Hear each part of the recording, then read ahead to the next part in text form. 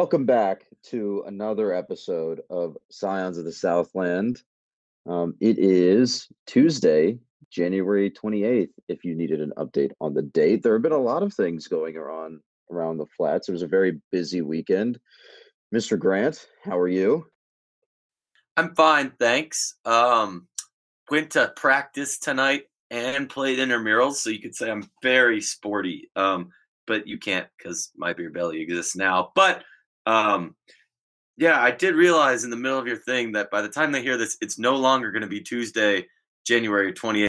So they should probably not trust Scions of the Southland for their calendar updates. But otherwise, we got you covered on Georgia Tech Sports and Hey, whatever. date formatting and date encoding is hard for everyone. Okay, calendars are not software and people's strong suit. Yeah, that's why they make all those freshmen in 1371 make them calendars. Gotta learn. Womp But womp. yeah, All such is right, life. where shall we begin in the wide world of Georgia Tech sports, Mr. Grant? Um, well, I think we should start with women's basketball, so that way we can be done talking about women's basketball because I don't think they've really changed all that much. Um, but they have notched 2 games under their belt, so it's at least worth talking about the results. Yes, let us discuss. Women's basketball played. Let's see. I should have been more prepared for this introduction. UNC and Uh, UNC and UNC Duke. and Duke. So proud. There you go. They played UNC and Duke in back-to-back games. They lost to UNC 76-60, and I believe they lost to Duke 68-68 to 54. It was like 14 points. I think it was 6 points in the. I think 76-70 in the UNC game at home because I went to overtime, and I don't think it was a 16-point loss. That seems too big. Okay, so maybe you don't 67-60. trust us for the scores either. There you go. Okay. Yeah, no. So made it out to the UNC game in person. Biggest takeaway was probably that they got to kind of figure out who's got the hot hand a little bit better, especially from three. There was a couple points where our 3-point shooting percentage was pretty abominably low. We started off hot, but then probably would have been more productive to take drives into the paint. A couple times we got fouled and couldn't get the 2 in before we took the shots from the charity stripe, and then we weren't that strong from the line. But all of that said, we did force overtime by draining a monster 3 with 11 to play. So I guess And that they was followed my versus advice. UNC, to clarify. Yeah. Yes. But so I guess if they had followed my personal proclivities, they would not have gotten that 3 anyways. So I guess don't listen to me, but also please keep listening to me because otherwise we have no podcast. So yeah. Thoughts? Yeah, so I watched most of the UNC game and then I watched bits and pieces of the Duke game. And we've been spinning this yarn the entire time we've rebooted the podcast about this being a secretly great team, or at points a legitimately great team. But they either play down to their opponents or they suffer from the great ACC coastal curse of everyone being at more or less the same level of quality. And I think both of these things manifested themselves in these 2 games. I mean, the second game or the first game we went to OT, that game probably should have been won by UNC in regulation. UNC didn't have some calls go their way, and then they ended up they just got in weird foul trouble near the end. There was a lot of fouls called in that game. Yeah. Yeah, and then the Duke game, whatever margin it was, I think it ended at under 10 points, but it was not an under 10 points kind of game. If you look at the 58 game flow chart, yeah, if you look at the game flow chart, Duke was leading by 12, 15 for the vast majority of that game. and Tech was only able to close it down late, and then let Duke get away at the end. So it's the same old story. It's they just have to get more consistent. Like you said, they need to ride the hot hand rather than spreading the ball around. And if someone's ice cold, like you just got to go by the data in that case and be like, okay, we can use this person to space the floor out, but we cannot pass to them. Yeah. I think you very accurately said this after the Boston College loss, was that it seems like teams could or had figured them out. And I definitely think that's true. I think not that they've played all that different, but teams have kind of figured out our MO. So I don't know what Nell and the gang have got up their sleeves, but with the calendar turning to February and us wanting to hang on to a decent seed in the tournament, because it has been looking like that most of the year. Knock on wood. Yeah, no, it's just pick up or kind of figuring out the hot hand kind of thing.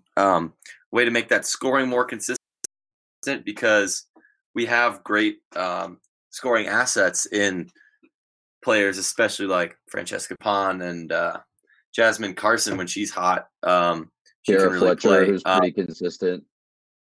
Yeah, Kubai, Lodamai Latinen, but it doesn't There's a seem lot of like. options.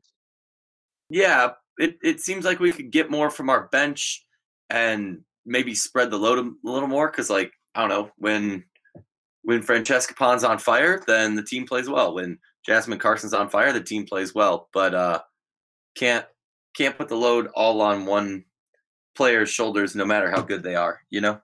The men have the same problem. The defense is top tier. Well, for the men, less so, but for the women, it is a very, very steely defense and a very, very effective way of playing defense. But the points are just not there. They definitely, when another team goes on a run, they struggle to keep pace at times, and that pace has outrun them in the last 2 games. Actually, the last 3-4 games, I would say. They are certainly a team that plays streaky. Either when they're hot, they're super hot, or when they're not, they're pretty much not. And I guess the better way to put that would be to say that they need to spread the floor, to be able to get those, as Passner says, those kills where you get 3 straight plays where you don't, where the other team either misses a shot or gets a block, turnover, foul, whatever. Because if you can stop those before they start, you're going to have better game flow, better game management, keep yourself in the games before stuff kind of gets out of hand like that, like you were saying. Yeah, so seeing is that, I don't know, it doesn't close the book, but definitely sort of is rewriting on the same page, if you get my metaphor here, for women's basketball. Yep. Let's see, their next games are at Miami on, what is that, the 30th, which is Thursday, and then at home versus Notre Dame on Sunday. So hopefully they fare better against both of those teams. Miami, I would say, is similarly ACC coastally. I think I haven't actually looked at the numbers. Notre Dame has been sucked down into that region as well because of just massive attrition over the last couple of years. Notre Dame's what I like to call Warriorsing, where they completely fell apart just Royals 1 year after they were in the championship game. I mean, it's Warriorsing, Kansas City Royalsing, LSUing. I mean, there's a lot of recent examples. LSU hasn't done that yet, but yeah, they have. Have you seen? They've lost like all of their juniors declared, all their offensive juniors declared, their quarterback, both of their wide receivers, tight end, and then almost all of their staffers have left. I'll wait till they actually fall into the abyss before I declare them dead. But yeah, no, I get your point. Yeah, no, you can't. It doesn't matter how good your head coach is, because she's one of the best in the business over at Notre Dame. But Oh, they need to retool. They need to get out on the trail and recruit because they are not gonna really be getting it done with this roster, it seems. Yep. It's just Muffet McGraw, like you said, is a very, very, very good coach. It's just that something happened in the last 2 years where they're now just playing it's a very underclassmen laden lineup, I think, or it's just not a very ACC women's basketball caliber lineup so far. Well, you know what team this most closely parallels, right? In my opinion. Oh boy. Please. UNC men's basketball. Oh boy. I just opened a can of worms with that, but oh, absolutely. I mean, hopefully there's no UNC fans that listen to this podcast, and if there are, well, I don't know why you're here, but thanks for stopping by. I hope I didn't offend you. Downloads are appreciated. Or maybe I did. Yes, we love the listener count, but your team kind of fell off a cliff, and that's not good, Chief. However, NC or UNC's men's basketball team does share with Georgia Tech's men's basketball team a win versus NC State. So that is a nice little segue into the next team we're discussing. Wow, look at you, old pro. No, that was rough. I could do better. Anyway, work in progress. So men's basketball exists. That is the best way to put it. I don't know. They're not exactly the model of consistency. They've 9, 10 and 11. 10 and 11 now. Does the win against Morehouse count? It's not a quality win. I don't think it counts towards RPI either, or nets. Well, they probably. didn't. They beat the aforementioned NC State team more or less at the death. They almost let that one get away again, and then they beat Morehouse down, and we got to see David Didenko and who else got some nice minutes. Someone, Shabari Phillips got a ton of rotational minutes. Yeah, it was one of those games. Did he get in the game? Playing. Yeah, he drained a 3 too. He got 2 minutes and 20 seconds of playing time. That counts. He got a steal and a foul. What a great time. I mean, stats on the sheet. It's progress. He was the only person who got in the game who didn't score. R.I.P. I thought he hit a 3. Shahid didn't. Oh, Shahid. I thought you were talking about Didenko. Didenko hit a 3. Okay, cool. Or Shahid. Mm-hmm. Anyway, so yeah, ACC play continues again this weekend versus Notre Dame on Sunday. This is a weird lull week in on the ACC schedule. I think everyone plays a out of conference opponent or just like a generally weird opponent this week usually. I feel like I speak for a lot of people when I say a high major like Georgia Tech, not as consistent or quality as they might be, should not be playing a D2 team on their bye week. Correct. We played Yale like 2 years ago. Get that back. That's good. That is good scheduling. Morehouse, not so much. And also, that's just a lose-lose, even if you win the game, which we did. Yeah, you lose to Morehouse. That's a instant firing. I mean, there's no tarmac. You can't tarmac Passner, but can you put him out on the 10th Street Bridge parking lot, like one of the spinning signs? Morehouse would have been bad. Scheduling them is a lose-lose decision. That's sort of the book on it. They probably shouldn't have beat NC State. Alas, Jose Alvarado was the hero with a school record-breaking 9 steals and also, I believe, a team high of 26 points. Something like that. Honestly, there's not much more to say on that game other than, man, NC State, Kevin Keatts is not a winner.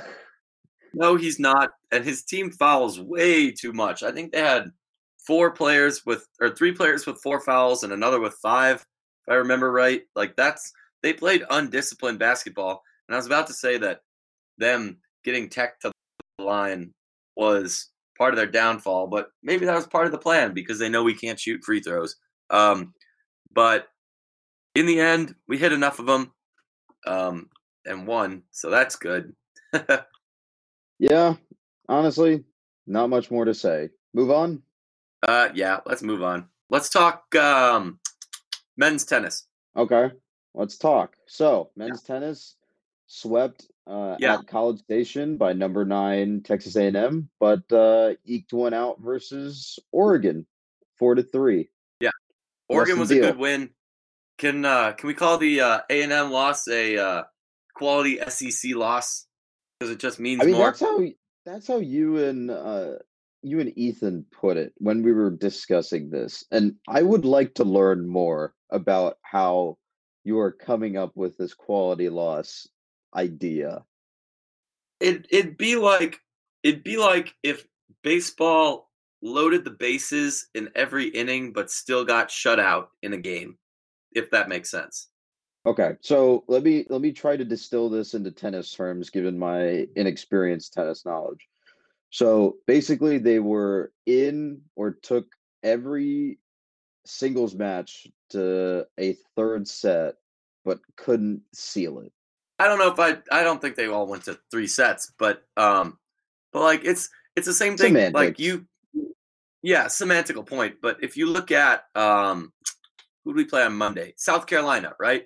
We got swept by South Carolina, but in all those games, like and all those all those points, we were very much alive. You know, it wasn't a Georgia Tech rolled over and died. It was shoot.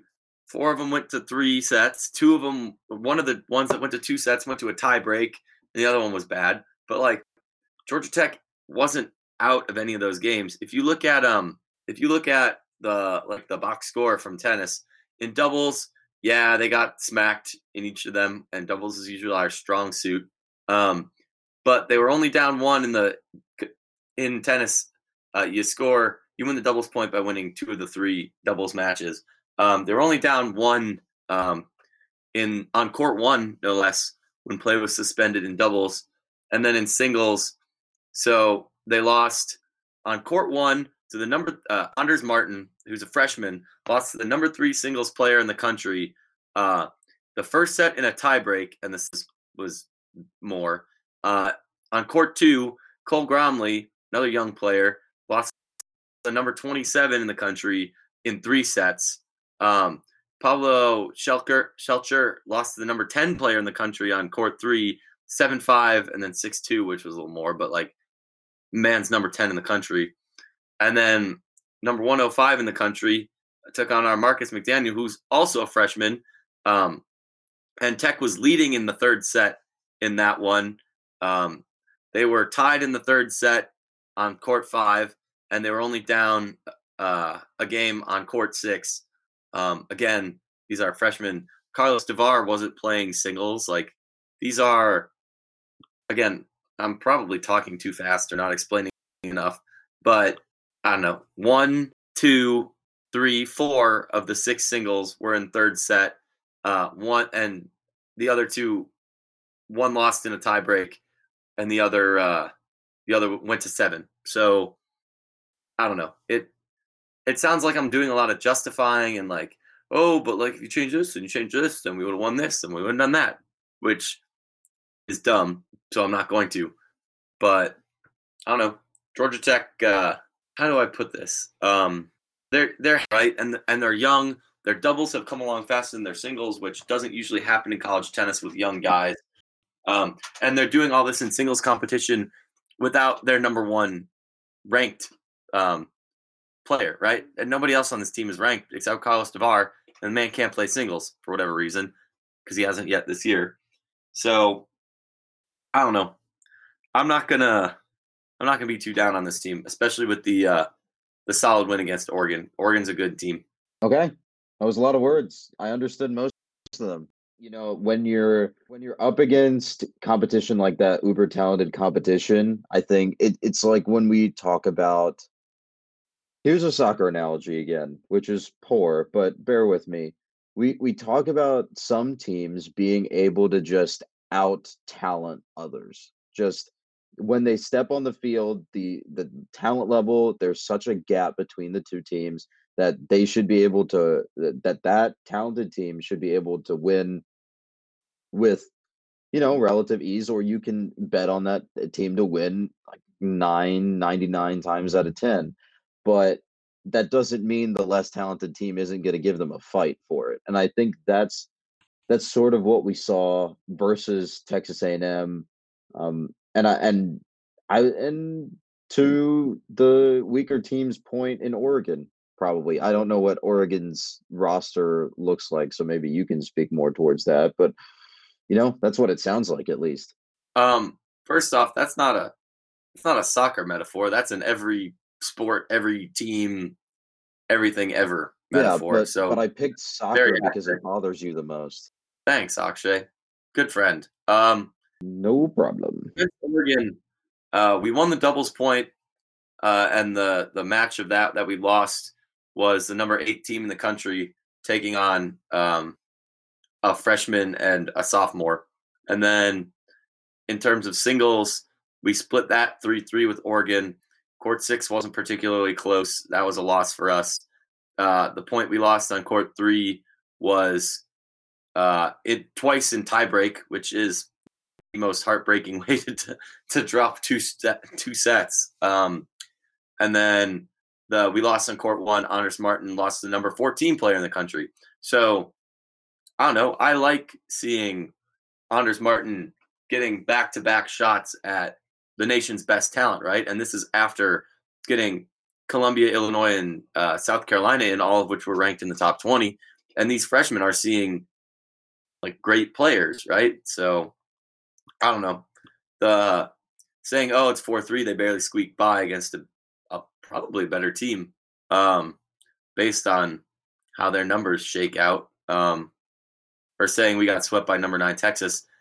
Yeah, both of those are true, but it buries the lead. Not that it's not all as gloomy, but I don't think it's gloomy at all. It's a bunch of freshmen and a couple sophomores, and then an injured star senior and Chris Young, who's also a senior. In 2 years, this team's going to be fantastic. Cool. Moving on to the women. Women's tennis. Yeah. Stay in tennis. This one's quicker because they looked dominant against Wisconsin, so we don't really need to dive into that too much. But the win against South Carolina, oh baby, they didn't just beat South Carolina; they handled South Carolina 4-1. Again, we just got finished talking about how the 4-0 against Texas for Texas A&M for the men isn't that bad, but for this women's team, that a disappointing year last year, but just a down year from the Final Four, to come back and kick South Carolina on their home courts, that's pretty darn good. Especially when you consider that Tech was either leading or in the neighborhood on the other two courts. It wasn't like we hit the buzzer like it's done. Georgia Tech was very much in this match and in control by taking the doubles and taking care of business where they needed to. And Victoria Flores sealed the deal. No, she didn't seal the deal. The last court was court 3. But Vicky Flores knocking off a top 30 player was probably the unsung key to that match. So good for them. Earned her a ACC Player of the Week? Yeah, I believe so. They are. Yeah. So let's actually go over their next fixtures. So men are facing Athens on Sunday at home, and then the women do the same on Thursday. So I got my dates in the wrong order, but there we go. Yeah. It's hate week 10 buyers. I'm trying to get out there on Thursday. Hopefully my schedule works out. But Tech is 8-0, and the best part about them beating South Carolina is they get 1, 2, 3 more hacks at the 15 of the best teams in the country, right? So yeah, if they lose in first round, sure, but they're going to be seeing some good players. So, and maybe they'll win a game or two, and we'll be talking about how they became within a hair's breadth of an ITA indoor title, and that would be pretty dope too. Yeah, I'll take it. I like quality losses. Yeah, cool. Listen, the SEC. But let's not go there. I have thoughts on that one in a variety of sports. Let's save that for another time. Yeah, summer maybe. But what else do we have? Track? Track is up next. Let me read Okay. off what you wrote back to you if I Okay. have this open. So, track they were at Clemson last weekend, and the Yep. most notable point of that meet was Nicole Fegans. I think I'm pronouncing that correctly. Um, she demolished a quarter century old school track record in the mile with a time of 4:43:28, which was second place on that first day of the meet. Yep. Yep. Yeah, there's a lot of other things and numbers in here, but I think we need to focus on a school record breaking. That's awesome. That's Yep. that is like half, if not a third of my mile time. It takes you 12 minutes to run a mile? Okay, exaggeration. Come on, laugh with me here. Ha ha ha ha ha. Shut up. Um, Anyway, tell me more about how this meet went. they were up in Clemson. They ran against a couple other teams. Got a decent amount of podium finishes. I know the dang it, was it high jump or long jump? I gotta pull this back up. Shame on me for not. I can help you out with this. I see pole vault. I see triple Yep, jump. I yep. see mile, I see 400 meters, and I see long jump and 60-meter hurdles. Oh yes. Okay. So definitely wanted to shout out Taylor Grimes because the long jump and the 60-meter hurdles, two top three finishes. Tech also had a good 4x400 meter relay, and that's another. That's a week after doing great in the distance medley up in Nashville. According to Coach, I need to figure out how to check this kind of stuff better. But according to Coach, a lot of these top 5 finishes that they got, and there were 10 on the first day and a couple on the second day. Many of them are top 25 performances in the nation, and a lot of them sit close to the top of the ACC, which, like we talked about Directors Cup a little bit in the past, but if you can get kids to regional, those kids to nationals, that even if you don't have enough to win the team title, which is very hard in a sport like track or swimming or cross country to get those athletes across the board to, instead of just the like otherworldly talent to win one race, you got to win a bunch. But if you can just get them like a couple races at the end of the year, then they'll see great competition, and it looks really good for the athletic program. So again, having like Bria Matthews back will be big. If Nicole Fegans can keep up with my on the distance events, that's only going to speak well to not boost our prestige, but like part of having a good program is outside football, men's basketball, baseball, women's basketball, softball kind of thing. Yeah, I mean, there's a number of finishes that just pop out to me. Third place in the triple jump. Let's see. Obviously, the second place that we talked about. 10 in the top 5 in total in a single day is very, very good. And That's solid. if Yeah. if they can continue that sort of form moving forward, I mean, team title, like you said, is a stretch, but And that's one of those things about track is there's so many weekends where they split the team and so many weekends where certain people don't run or certain people run off events and et cetera, et cetera, et cetera. It's like, again, I'll draw a parallel to swimming, like except track does schedule a little bit harder than swimming. But if you look at how their season is structured, I think I put the outdoor schedule on there afterwards. Yeah, I did. Like it's really hard to, and again, this applies to swimming too. It's really hard to zoom out and say like, oh, like they only got X place at Florida State or Florida or Penn or whatever, because so and so might not be swimming all their off events or their normal events. They might not have stacked a relay. They might not have, this, that, and the other thing. So how I look at track is not so much what are their like finished places. I guess you look at the times in events like these, but like what is Grover saying? What is Courtney Sheely Hart saying? What are the cross country coaches saying? Alan, what's his face? I forget it. Trotsky.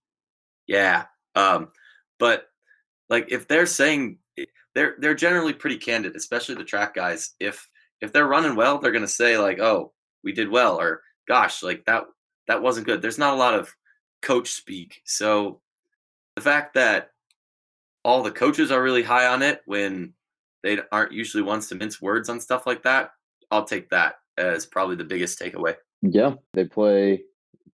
That's the wrong word. They go to, let's see, they split Florida State and Raleigh one weekend. They split Florida and Auburn next weekend, and split team. I mean, they split the team for those. Then it's at Bama. They come back home for a meet. Then they split for Penn and Torrin Lawrence, which I don't That's really know where that is. Where Athens. is that? Athens. Okay. And then they have Duke and then Bulldog Last Chance, which I also assume is in Athens, just based on Yep. the name. Yeah. And then it's ACC. So it is a very, very full slate. And I mean, we're just talking about March to May. So that's probably like, I don't know, that's late March to May. So that's 9 weeks. Yeah. That's Yeah, 12 9 meets in weeks. those weeks. It's chock full and it seems difficult on the face. Yeah, I don't know. and that doesn't include the rest of the indoor season too. So that it's not like they're like done until Yellow Jacket invite. They're still running all their indoor stuff. They got indoor nationals, they got indoor ACCs, et cetera, et cetera. So Yeah, it'll it's be good it'll be stuff. interesting to see how they do. And like you said, I think it's the time finishes and the individual finishes that matter more than team. Yeah, and I'll try and use this to kind of segue into what we want to talk about next. But if you look at especially the Penn relays on April 23rd to April 25th, going to that is kind of like seeing our when our crew team goes to head of the Charles in Boston. Like there's certain meets, certain events, whatever sport you do that are just how you say like your Super Bowl or something like that. Like it's the thing. It's Thrasher Cup for club hockey. It's I guess swim club nationals, but it's when if you're UVA, it's when you play Virginia Tech. If it's baseball, it's when UGA plays Georgia Tech at SunTrust. Stuff like that, and like Penn Relays is the oldest and most prestigious event in this sport. So like the fact that they're not going to win that. They're not going to come anywhere close to that, but they have a couple entries and they're going to do however well they're going to do and see the best teams in the country. And that's all you can really ask for. Best countries, or best teams in the country, best talent in the country. Like you said, it's the Super Bowl for track. So okay, All right. cool. But They're off for right now. When is their next event? Do you have that track, offhand? Yeah, yeah, I can pull that up. Allowing Vamp. myself to vamp. I think it's 2 weeks out. But it might only be one. Let me see. Scroll. That was January 25th. Yeah, so Bob Pollock. So they're back. They're going to split the team again. Or no, they're not. I lied. That's the next week after that. They're all, well, not, I say all very liberally. Some of the team is going to go out to College Station to go to Texas A&M for 2 days. Given that that's far and an invitational, I assume that it may not be the whole team or most of the team, but they'll get some athletes out there. Hopefully we see some good results. Cool. So you did touch on our club teams. So quickly reviewing what has happened so far with club. Lacrosse started spring practice. I think hockey had a couple of games after the Thrasher Cup. That Thrasher Cup didn't go so hot, but I think they're back on track now. The last ranking that I saw, I want to say for the SEC HC had GT at 5th in the conference. So that's good. Could be better, but pretty good. And then you yourself were at swim club's meet. So why don't you tell us a little bit about that? Shameless self promotion. Also, hockey's off until this weekend, so they have not been back.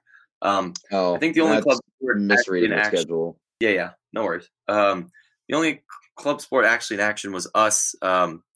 That's college club swimming's oldest rivalry or whatever. I think that's what we're calling it. But Auburn It and has a Georgia Tech, belt. yeah. We see each other twice a year, opening the fall and the spring. We go there in the fall, come back in the spring.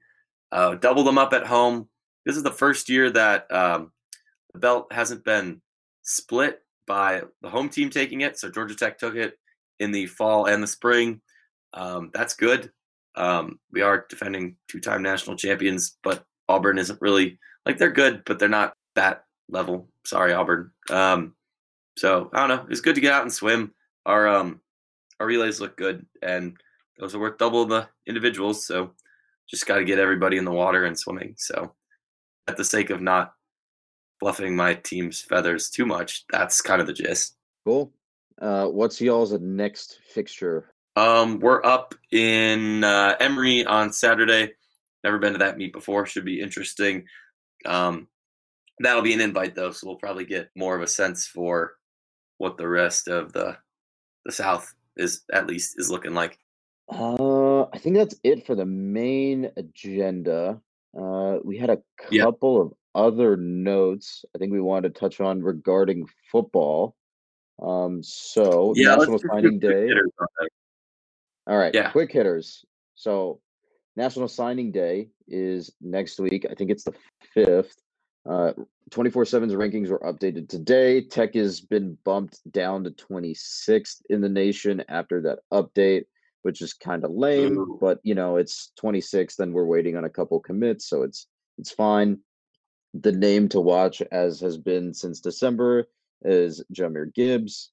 Um, there are a couple other schools involved, according to some of the other reporting out there, but it remains to be seen who he's going to sign with. And he has until the 5th to make a decision. So we will see what comes up there. Either way, I plan on respecting his decision. To all my Twitter people out there, there you go. Respect the Also, don't decision. tweet bees. Don't tweet at Croots, please. Don't don't tweet at Croots. I hate that I have to say this. I hate that this has to be publicly posted everywhere on the internet. Don't tweet at high schoolers, please. All right. Bad transition. Mr. Grant, what other recruiting news happened this week? We got a second guy for 2021, an athlete out of Grayson, Jamal Haynes.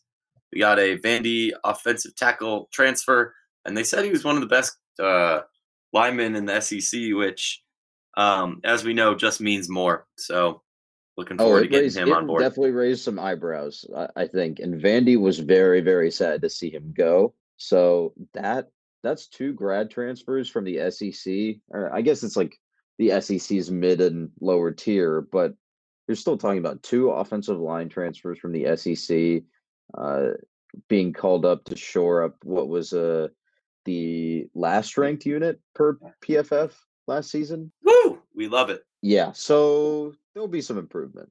There should be some improvement. And then the last bit of news that we have is that the 2020 schedule is out. It starts versus Clemson on a Thursday night yet again. The marquee game that everyone is looking forward to is the Mercedes-Benz game on, I believe, November 21st, 14th, something like that. It's in mid-November, versus Notre Dame. And then, as always, it ends versus Athens, this time in Athens. Any quick thoughts on said schedule? Your numbers said how many wins should we expect? 4.6. I really am looking forward to the 0.6 of a win. That'll be a real doozy of a game. Yeah, if you want to learn more about the numbers, I wrote a thing about that earlier this week. But yeah, the gist of it is the expected number of wins is a sum of all of the win probabilities in all the games. And yeah, that ekes out to just about 4.6. So There you go. Really, game over game, not so great. But if you add them all together, progress. True. All right. It seems we are running over each other's words and both getting fatigued this late on a Tuesday night. So, any final thoughts before we call it? Nope. I'm going to bed. All right. All right. So, I will see you next week, Mr. Grant. All right. Hasta la vista.